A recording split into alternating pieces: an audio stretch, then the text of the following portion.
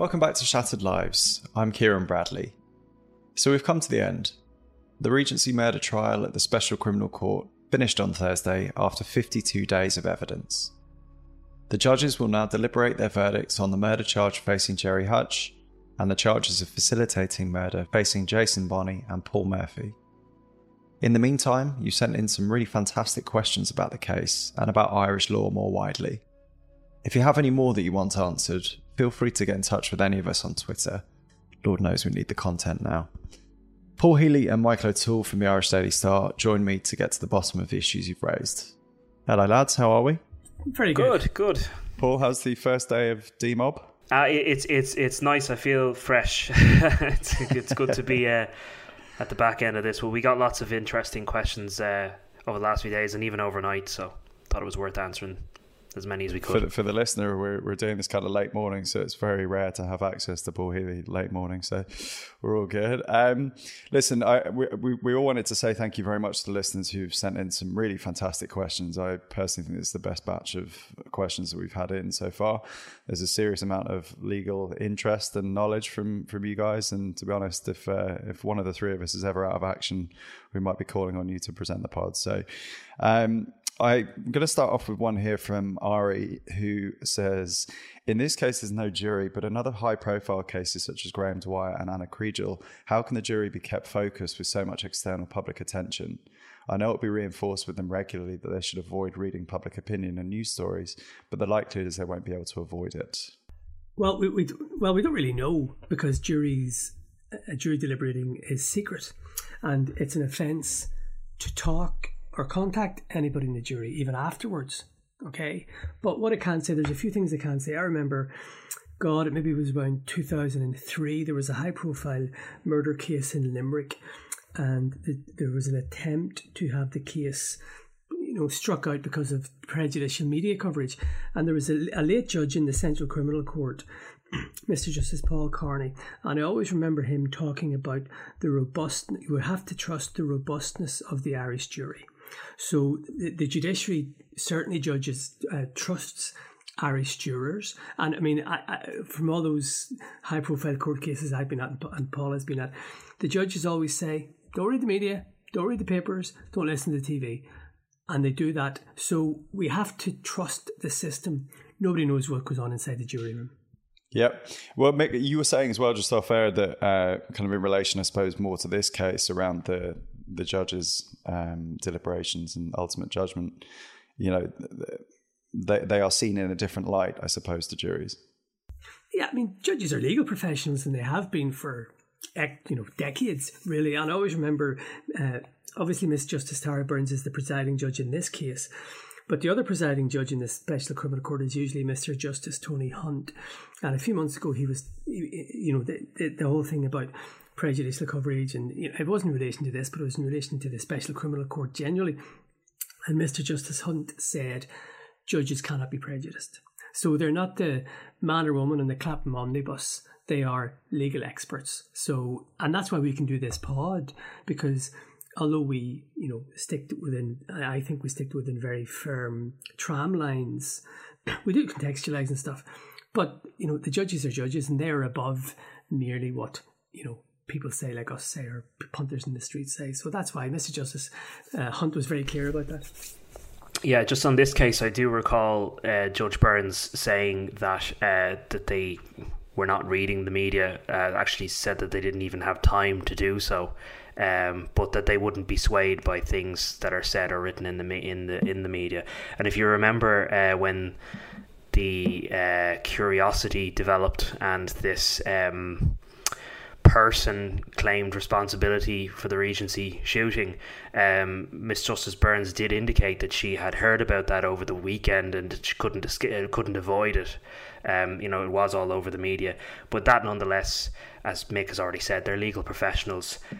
They can cast that to one side. It doesn't have an impact on their judgment. Sorry, go ahead. Yeah, but also, the counterpoint to that is that there have been cases with jury trials that have collapsed because of publicity. So it's a real issue. But look, let's be real. It's not the judge's first rodeo.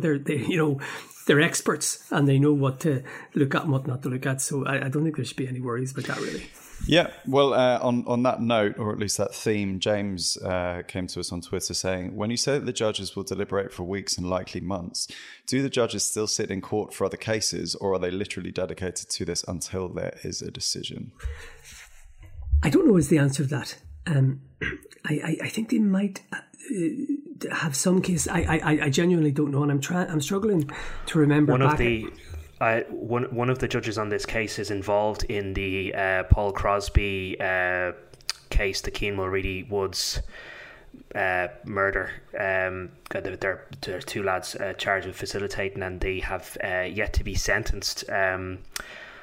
So one of the judges in this case is actually involved in the sentencing process for that actively at this moment in time. Yeah. Yeah, so that's probably a yes, that they would have other stuff. That's very interesting. Yeah, no, I would have had it that this would have been their sole purpose. But hey, what do I know? Okay, another one here from the aptly named Dragon. What were the closing arguments like in person, Paul? Were they tense? Did they show much by way of emotion? As in the three men in the dock? Is that what they... No, I think he's more talking maybe... Well, actually, I'm talking on his behalf, but it seems to be with regard to legal teams. And I suppose if we look at them as collective, maybe. Well, in terms of Brendan Grehan, he was the same, I suppose, as he's always been throughout this. He's quite measured and takes his time and calmly spoken. Plainly spoken. I mean, with this, I would challenge anyone to find any unambiguous admission. I mean, he's pretty stark in his words. There's no emotion necessarily, and I would say that's the case with all three of the legal professionals, in that they don't bring emotion really into it. If you're asking about the three men that are on trial, I didn't get to look at them too much because I was trying to take down every word, but I did think that, how do I phrase this? Gerry Hutch had his eyes quite focused at a point in the room and sort of seemed quite still and tense throughout the prosecution's closing speech, I thought. Just a noticeable body language that seemed a bit more tense and focused on one point in the room. Like, if I'm describing this correctly, like when throughout this trial he seemed quite relaxed, sitting back, arm kind of on the bench, but I just thought he looked a bit tense, and you could probably understand that in that this person is outlining the case against him. So I just thought he looked tense in that moment, and I would say that for all three of them, that when it came to their closing speeches, they all seemed quite tense. I hope that answers the question. I feel like I'm going on a tangent there, but yeah, there's no emotion when it comes to the legal professionals. I mean, they're doing their job, but the atmosphere in the room, obviously everybody was just trying to take in every single word, so it was quite intense. It's funny actually, because I've attended a few of those court cases over the years in capacity of juror or whatever it might be, and actually what I found amazing to begin with was how separate the legal professionals seem. Like, they seem very sort of completely cold-blooded in the best possible way. It's not a criticism, but even Gran I found to be quite interesting, because he did begin to lose the rag a little bit, and I'm not saying that's a negative. With Dowdall, yeah. He was losing the head at one stage, which I found quite funny. Mick, yeah. One of the things I like about the Irish legal system is I think there's an honour in it, in that Brendan Grehan has done both defence and prosecution cases. And that's something that really appeals to me, that and look, a lot of barristers, I don't know about Sean Gallan, has he done defence work, but I know Brendan Grehan has, because I've covered cases where he has defended and prosecuted. And I think there's an honour in that they're professionals, they do their job. And I think it's called the taxi rank system, when a solicitor engages a barrister who's up next. Now, obviously, Brendan Grehan would be up next. He's an expert in the criminal defence, and there are people who are experts in defamation and other torts and all that sort of stuff. But that is always something that has appealed to me, and I think it's a great sign that they just go in, do their stuff, and they fight for their client, whoever it is, prosecution or defence. Very good. Okay, well, we'll move on to the next question here, which comes from Will. Have the prosecution ever explained how Murphy, Bonney and Hutch are linked together? What's the motive for providing cars for the hit squad, as the state alleges? Which, again, I suppose we cannot really speculate on that. Surely, if the three are linked, then that is a stronger case. I don't know if either of you want to take that. Well, there is, in terms of the case, the evidence before the court, there is no link described at any point in the evidence between Gerry Hutch, Paul Murphy and Jason Bonney. There's plenty of links in terms of Paul Murphy and Eddie Hutch, and Patsy Hutch is mentioned as well. And in terms of the two of them, a senior Garda at one stage gave evidence about the existence of the Hutch criminal organisation and described it as a hierarchical sort of system. Didn't mention any names in terms of who controls this gang and who's involved in it, but that would be insofar as the connection between Hutch and these two lads, Jason Bonney and Paul Murphy, was concerned. Gerry Hutch was not mentioned in relation to their case and vice versa. What's the second part of that question about the vehicles? What's the motive for providing cars for the hit squad, as the state alleges? I know motivation really was put forward, other than I suppose there are connections allegedly between these men and the Hutch family. So, as I've mentioned, so for example, in the case of Paul Murphy, he would have done jobs for Patsy Hutch and knew Eddie Hutch. The connection there in relation to the taxi, that he had purchased the taxi off Eddie Hutch and was paying it back over the course of a year. Eddie Hutch was the person that he was supposedly meeting when he was going to Buckingham Village, where the gang all met up to go to the Regency Hotel. And then in relation to Jason Bonney, he said he had connection to the Hutch family as well.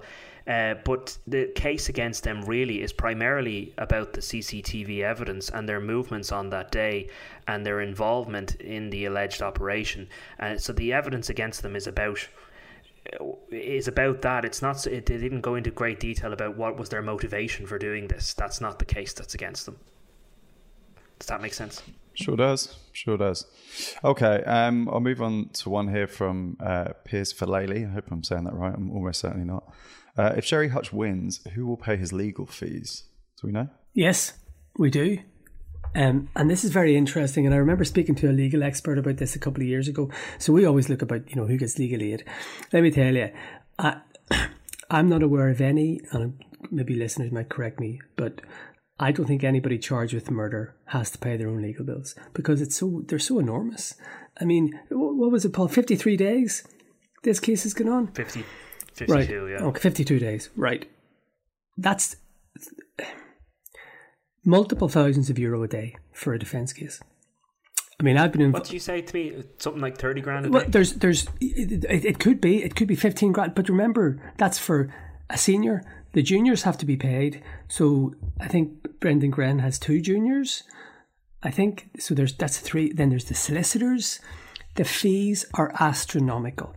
I mean, a week-long court case in the High Court, and remember, the Special Criminal Court is effectively part of the. It's effectively part of the High Court. There's the Central Criminal Court, which is the criminal part of the High Court, and then there's a Special Criminal Court. So it's the same sort of fees, right?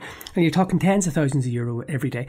And, a week in the High Court would easily cost 150 grand. So how could somebody, no matter what their status in life, how could somebody be expected to pay that? And really, they are entitled to the best defence. So with murder cases and High Court cases, criminal cases, it is usually the state that pays, because it's so prohibitive.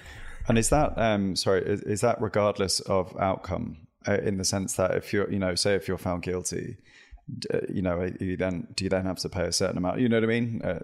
No, that's it. Okay. No, in civil cases, it goes to the taxing master, and he decides. I mean, if you lose, say if you lose a defamation case, you have to pay your legal fees and the other person's legal fees, which is a lot. But this is a different ballgame. It's somebody's liberty, so they're entitled to the best possible defence they can get. Yeah, well, thankfully we're not too familiar with defamation cases and payments on that, so hopefully we're not going to be in front of anyone with regard to the podcast. Okay. But just to add to that, several people have asked us that question, and even in the courtroom we were discussing, about the fact that Gerry Hutch has legal aid. Given the fact that we know that he is a very wealthy man, he settled a £2 million tax bill with the Criminal Assets Bureau way back in the year 2000. So he was a millionaire at that point in time. We know he had a very nice house in Clontarf and had involvement with properties abroad as well. So he was a very, very wealthy man. And some people have asked the legitimate question of who's paying his legal bills, because he's a very wealthy man. But as Mick's pointed out, it's still a hefty bill, and anyone charged with murder is entitled to this, irregardless of their wealth. But we know, people are asking that question because of Gerry Hutch's obvious wealth in the past. Yeah. Okay. Well, I think we've covered quite a few that are kind of adjacent to the case, I suppose, and more general questions. But we'll move on to actual questions with regard to the case itself. Stephen here on Twitter has asked, if Jonathan Dowdall's wife was involved in the booking at the Regency, why was she not charged? I guess we can only answer this to a degree. But, well, actually, maybe we can't answer it at all. Well, I think we can. Look, we don't know the inner workings of... So the way it works is the guards do their investigative file and they send it to the DP, Director of Public Prosecutions. And the Director of Public Prosecutions, as the clue is in the title, directs prosecutions. So they say, X is to be charged with this, Y is to be charged with this. There's not enough evidence to support the likelihood of a conviction in this. So that's gone. So we don't know. And they've started giving explanations to victims, but they don't really they never explain to us. So we don't know. We'll never know, really. Well, I think something that might maybe possibly explain it is the charge itself. I think is paraphrasing, but it's something like knowingly assisting a criminal organisation, and I think the implication was that Jonathan Dowdall and his father would have known, whether deliberately or recklessly, that they had assisted a criminal organisation in a crime. And perhaps there isn't really evidence in relation to Patricia Dowdall in that regard, because she was just rang up and asked by Patrick Dowdall to book the room, whereas Patrick Dowdall was hands-on with the cash and Jonathan Dowdall drove him there, and Jonathan was involved in all of that. So the father and son certainly pleaded guilty to an offence where they had knowledge that they were helping a criminal gang, whereas maybe the wife wasn't really as actively involved. She was merely a pawn in that operation. That would be just from surmising from the charge that they pleaded guilty to. But we don't know. Maybe the guards looked at it differently. We don't know. Anyway. Yeah, of course. No. There's actually a related one that came by a DM. What was the purpose of the room being booked for Flatcap? Did he stay there? Was it for reconnaissance?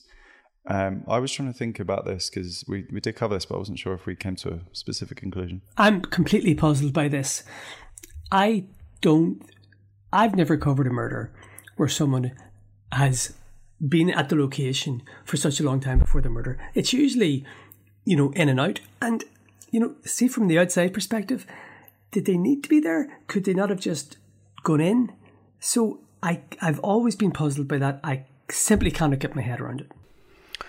It's an unusual one, yeah. And I mean, again, Kevin Murray didn't disguise himself in any way, seen on the CCTV footage going up and down to the room in the lobby of the hotel, all that beforehand. It's a puzzling one. Jonathan Dowdall surmised, you have to take his word for it, that he was being used in a way, and then felt perhaps that in the booking of the room and with Kevin Murray that it was all to suit this possible narrative that it wasn't the Hutches that were involved, but maybe dissidents or the IRA or whatever. But we don't know. We can only speculate. It is for me a complete head scratcher, because usually criminals leave as small a footprint as possible, right? And Kevin Murray was there the night before, and it's a real head melter for me. Well, no, so we're going to come to another question in a bit where we can talk about, maybe the possible motivation to divert attention away from the Hutches, and maybe that might go away to expect, but we're only speculating based off what we know from the facts of this, that maybe there was a narrative that they were trying to put across, that it wasn't the Hutch gang, that it was others that were involved, and they were set up perhaps in some way, whether knowingly or unknowingly, because obviously Kevin Murray made no efforts to disguise himself, and maybe he didn't care because of his motor neuron disease and knew he was going to die. I don't know. We don't know the ins and outs. But we might come to that question now, actually, and I'd like to thank Rich, who sent this question in, because it really got all of us thinking. This is quite a monster question, so a multi-parter. So you'll just bear with me for the moment, but I was just listening to one of the new episodes, and the subject of why Flatcap didn't book the room given that he wore no disguise was raised. It got me thinking there is quite a lot of evidence to suggest that the plan was to implicate and shift blame for the Regency to IRA groups. All the way through, there are instances where IRA organisations are brought into the frame, and the number of times this occurs seems to be too many to be coincidental. The hotel room was booked by an individual with IRA links. Flatcap is the only person identifiable during the attack and has IRA links. People in fake Garda uniforms using AK-47 type guns associated with terrorist groups gives the attack a paramilitary feel. The guns given to the IRA during the attempt for them to mediate the feud, who would then be in possession of weapons used in the shooting and linked to them, in brackets. Additional question, why would they be interested in guns that are that hot? Anyway, I'm just going to rattle through the rest of this. From my understanding, the IRA have no desire to be associated with OCG groups, demonstrated by the fact that Dowdall had to leave the landing in prison. So why are they so accommodating when it looks like they're being fitted up for the Regency attack? Do you think the plan from the Hutch side from day one was to make it look like an IRA attack? I appreciate there's a lot to unpick there, but... Jesus. Yeah. Rich has missed his calling as a podcast presenter, I'll tell you. I know Mick is going to have a very educated and well-balanced argument here, so I'm going to get in ahead with my less educated rambling. Look, I definitely think, and we were even talking about it, I can remember in and around the time of the Regency, that certainly certain elements within the people who arranged and organised this hit wanted to divert attention away from themselves. And if you remember, Mick, there was a statement from someone who claimed that they were in the continuity IRA like a couple of days after the Regency. I know exactly when it was. It was on the Monday. It was so the Regency was on a Friday, the 5th, remember? This was on the Monday. A couple of hours before Gerry Hutch was murdered. Yes. And it was hilarious because a magazine, it came out and RT ran it and all that sort of stuff, and a magazine said, all these crime correspondents thinking it was criminals behind this. What a bunch of idiots. So I always laughed at that, right? So, yes, that is one of the things that has really stuck out with me. And you know what else has stuck out with me? It was a line in the recording, if you remember this, Paul, when Jonathan Dowdall said to Gerry Hutch, effectively, I'm going to paraphrase, that was a real stroke of genius using the AKs, right? Why? Because it portrayed it, because AKs are commonly used by paramilitaries. So what was he saying? It was really like, people leading people down a blind alley. And he said that was paraphrase, that was a real stroke of genius. So all these things are sitting in my head. Continuity, claiming it, Dowdall saying that, the use of the Kalashnikovs. One thing I will say, the Hutch crime gang, generally, old and young people, have a reputation for so much planning, it's almost over planning. It's like a game of so they're not ordinary criminals who go in and bish bash bosh. They over plan, or they plan everything to the nth degree. And I was wondering, is there an element here of let's build a facade, a really, really carefully planned facade? But then why would the IRA, well, maybe, and even then the IRA, I've spoken about this before, when you're charged with being an IRA member in the Special Criminal Court, that could be the real IRA, could be the continuity IRA, could be the new IRA. You know what I mean? So everybody thinks the IRA, as in the provost, right? So, but why would they want to necessarily kill the Kinnins? I think within 10 minutes of the Regency, everybody knew and suspected who was behind it. So it's a bit strange. Do you think it was important then, from the Hutch perspective, that they got these weapons as quickly as they could, because they were acting not too long after the Regency to get those weapons into the hands of people they knew up north? would that again maybe suit their narrative that if it's not our guns, it's theirs? I'm just speculating now, but I wonder, is it possible, and I'm just struggling, has this ever come out where the Hutch gang got the rifles from? Maybe they got them from the dissidents in the first place. Perhaps. I know that Dowdall talked about it being a gift, but maybe they were, I'm only going by what I can remember, and it was more intelligence, that it was all about giving the guns back. Yeah. That they borrowed them from them. Would that not make more sense? See, this was the thing. So sorry, just to bring the listeners up to a kind of private conversation that myself and Mick had. I was trying to figure out why the IRA, whatever, stripe, even dissident, would want 3 criminality-linked guns. As in, is it so difficult to get your hands on weapons of that caliber? No pun intended. It just struck me as very odd that they'd be like, yeah, sure, love them, send them up. Like, it just seems really odd. It seems like you're inviting pressure. They get found in a barn somewhere. Someone's like, hey, what's the crack? That's a good point. But wasn't there some suggestion that some of the individuals they were meeting, the likes of Shane Roan and I'll be careful what I say, but that they weren't real players in terms of they weren't part of what you might call an established, IRA group or whatever. They were more kind of nearly rogue dissidents that might have formed.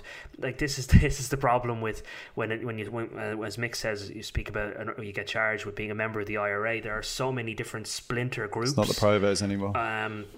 And Dowdall had Hutch meeting with all sorts of characters, a whole cast of characters. So, were they dealing with the real deal with some of these men, or people who are? I'm not saying they weren't serious criminals. Obviously they were, but they were they more rogue characters as part rather than being part of an established centralized organization.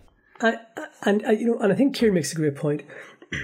Why were the rifles not chopped up and thrown in the Liffey? Right? Like, there is a trend, particularly with the Kinahans and on the other side, that when they carry out murders, they drop the pistol at the scene. They're gone. I mean, I can remember, I think some back proceedings are active, but that has happened in, I think, most of the Kinahan hits. They drop the gun at the scene. So when they're scarpering and they're caught, there's no gun. You know what I mean?